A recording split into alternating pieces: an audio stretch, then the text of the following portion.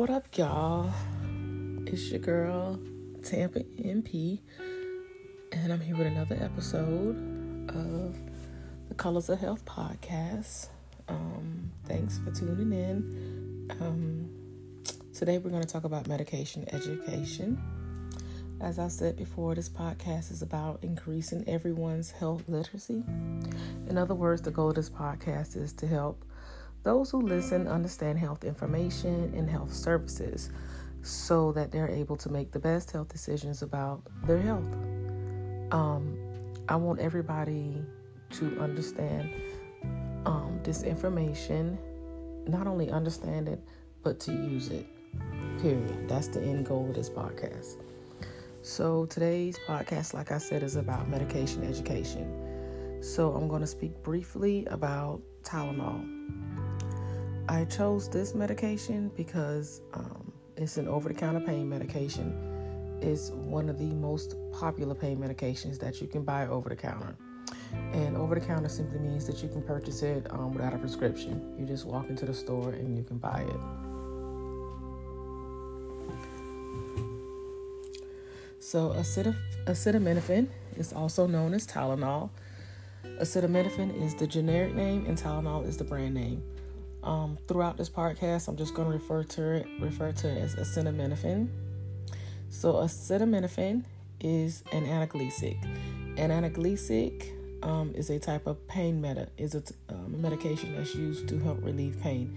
Acetaminophen is also an antipyretic. Antipyretic means it is a fever reducer. So in other words, acetaminophen is an analgesic and it's also an antipyretic medication. Now, the first thing we're going to talk about is I'm going to speak a little bit about dosing.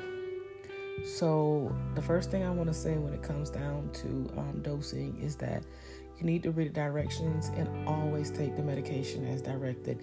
Just because it's an over-the-counter medication doesn't mean that you don't have to take the dosing.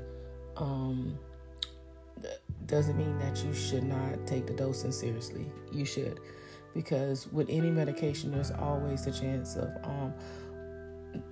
overdosing, whether it's over-the-counter or whether it's prescribed by the provider. So, your provider, if you see your provider, they may have given you a specific dose to take. So follow the discharge instructions and take the medication as instructed from the provider when you leave the office.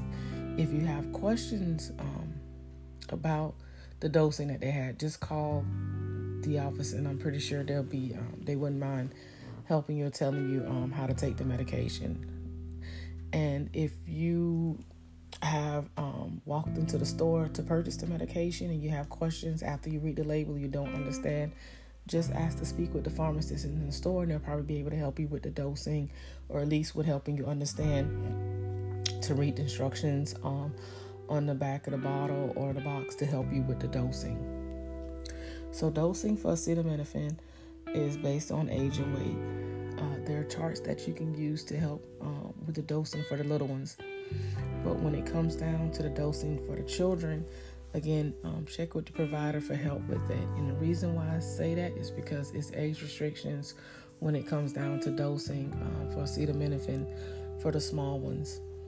And the dosing is based on weight, which means that depending on your child's weight, because the weight can go up and down, you may need help with the dosing. And the providers, they can help you with the dosing. And when you're giving your child acetaminophen, and not only children, but this goes for adults as well, be careful when you're taking acetaminophen that you don't double dose yourself or your child, meaning depending on what symptoms you have and what illnesses you're treating, you may be taking other over-the-counter medications or other prescribed medications that may have acetaminophen in it. And if you're taking that along with the acetaminophen tablets, then you're double dosing. Let me give an example. You may be taking cold medicine. A lot of cold medicine has a pain property in it, which means it may have acetaminophen in it. So you don't need to take the acetaminophen by itself. You can just take the cold medicine if you have a cold, and you'll be treating the pain and the fever and the cold symptoms with one medication.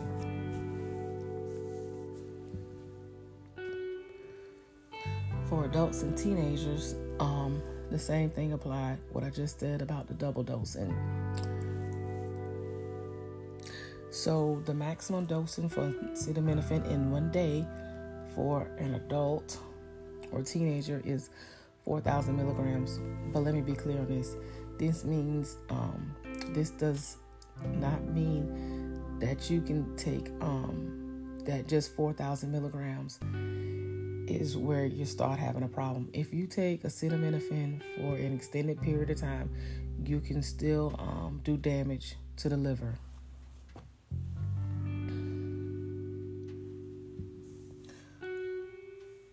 So you have to be careful. Again, the recommended maximum daily dosing is 4,000 milligrams per day. But for instance, if you've taken 2,000 milligrams or 3,000 milligrams for long periods of time, there's the potential that you're still doing harm to your liver. So you have to be very careful with taking this medication over an extended period of time. Who is acetaminophen contraindicated in? This means who should not be taking this medication. Those who should not take this medication, it includes those who have had liver impairment, or who have liver disease, or who have kidney issues. Now, this includes but is not limited to. This means if you go to your provider and they suggest that you not take this medication depending on what you have going on or what medications that you're already on, then you can't take it. The side effects of acetaminophen include but are not limited to nausea and vomiting, headache, insomnia, constipation, and itching. The itching is seen usually in children, especially if they're given this medication IV. IV means if they're given this medication intravenously. So that was a very quick rundown on acetaminophen. Again, my podcasts are not to bore you. They're just to give you a quick rundown on a little bit of healthcare information to increase your healthcare literacy. Definitely don't want you to be bored. I want you to tune in and listen and get what you need and get on with your day. I would definitely love for you to rate and review my podcast. I also would love for you to follow me on Instagram at MP Tampa. Follow me so I can definitely follow you back. Also, I want to hear about any questions or concerns that you have.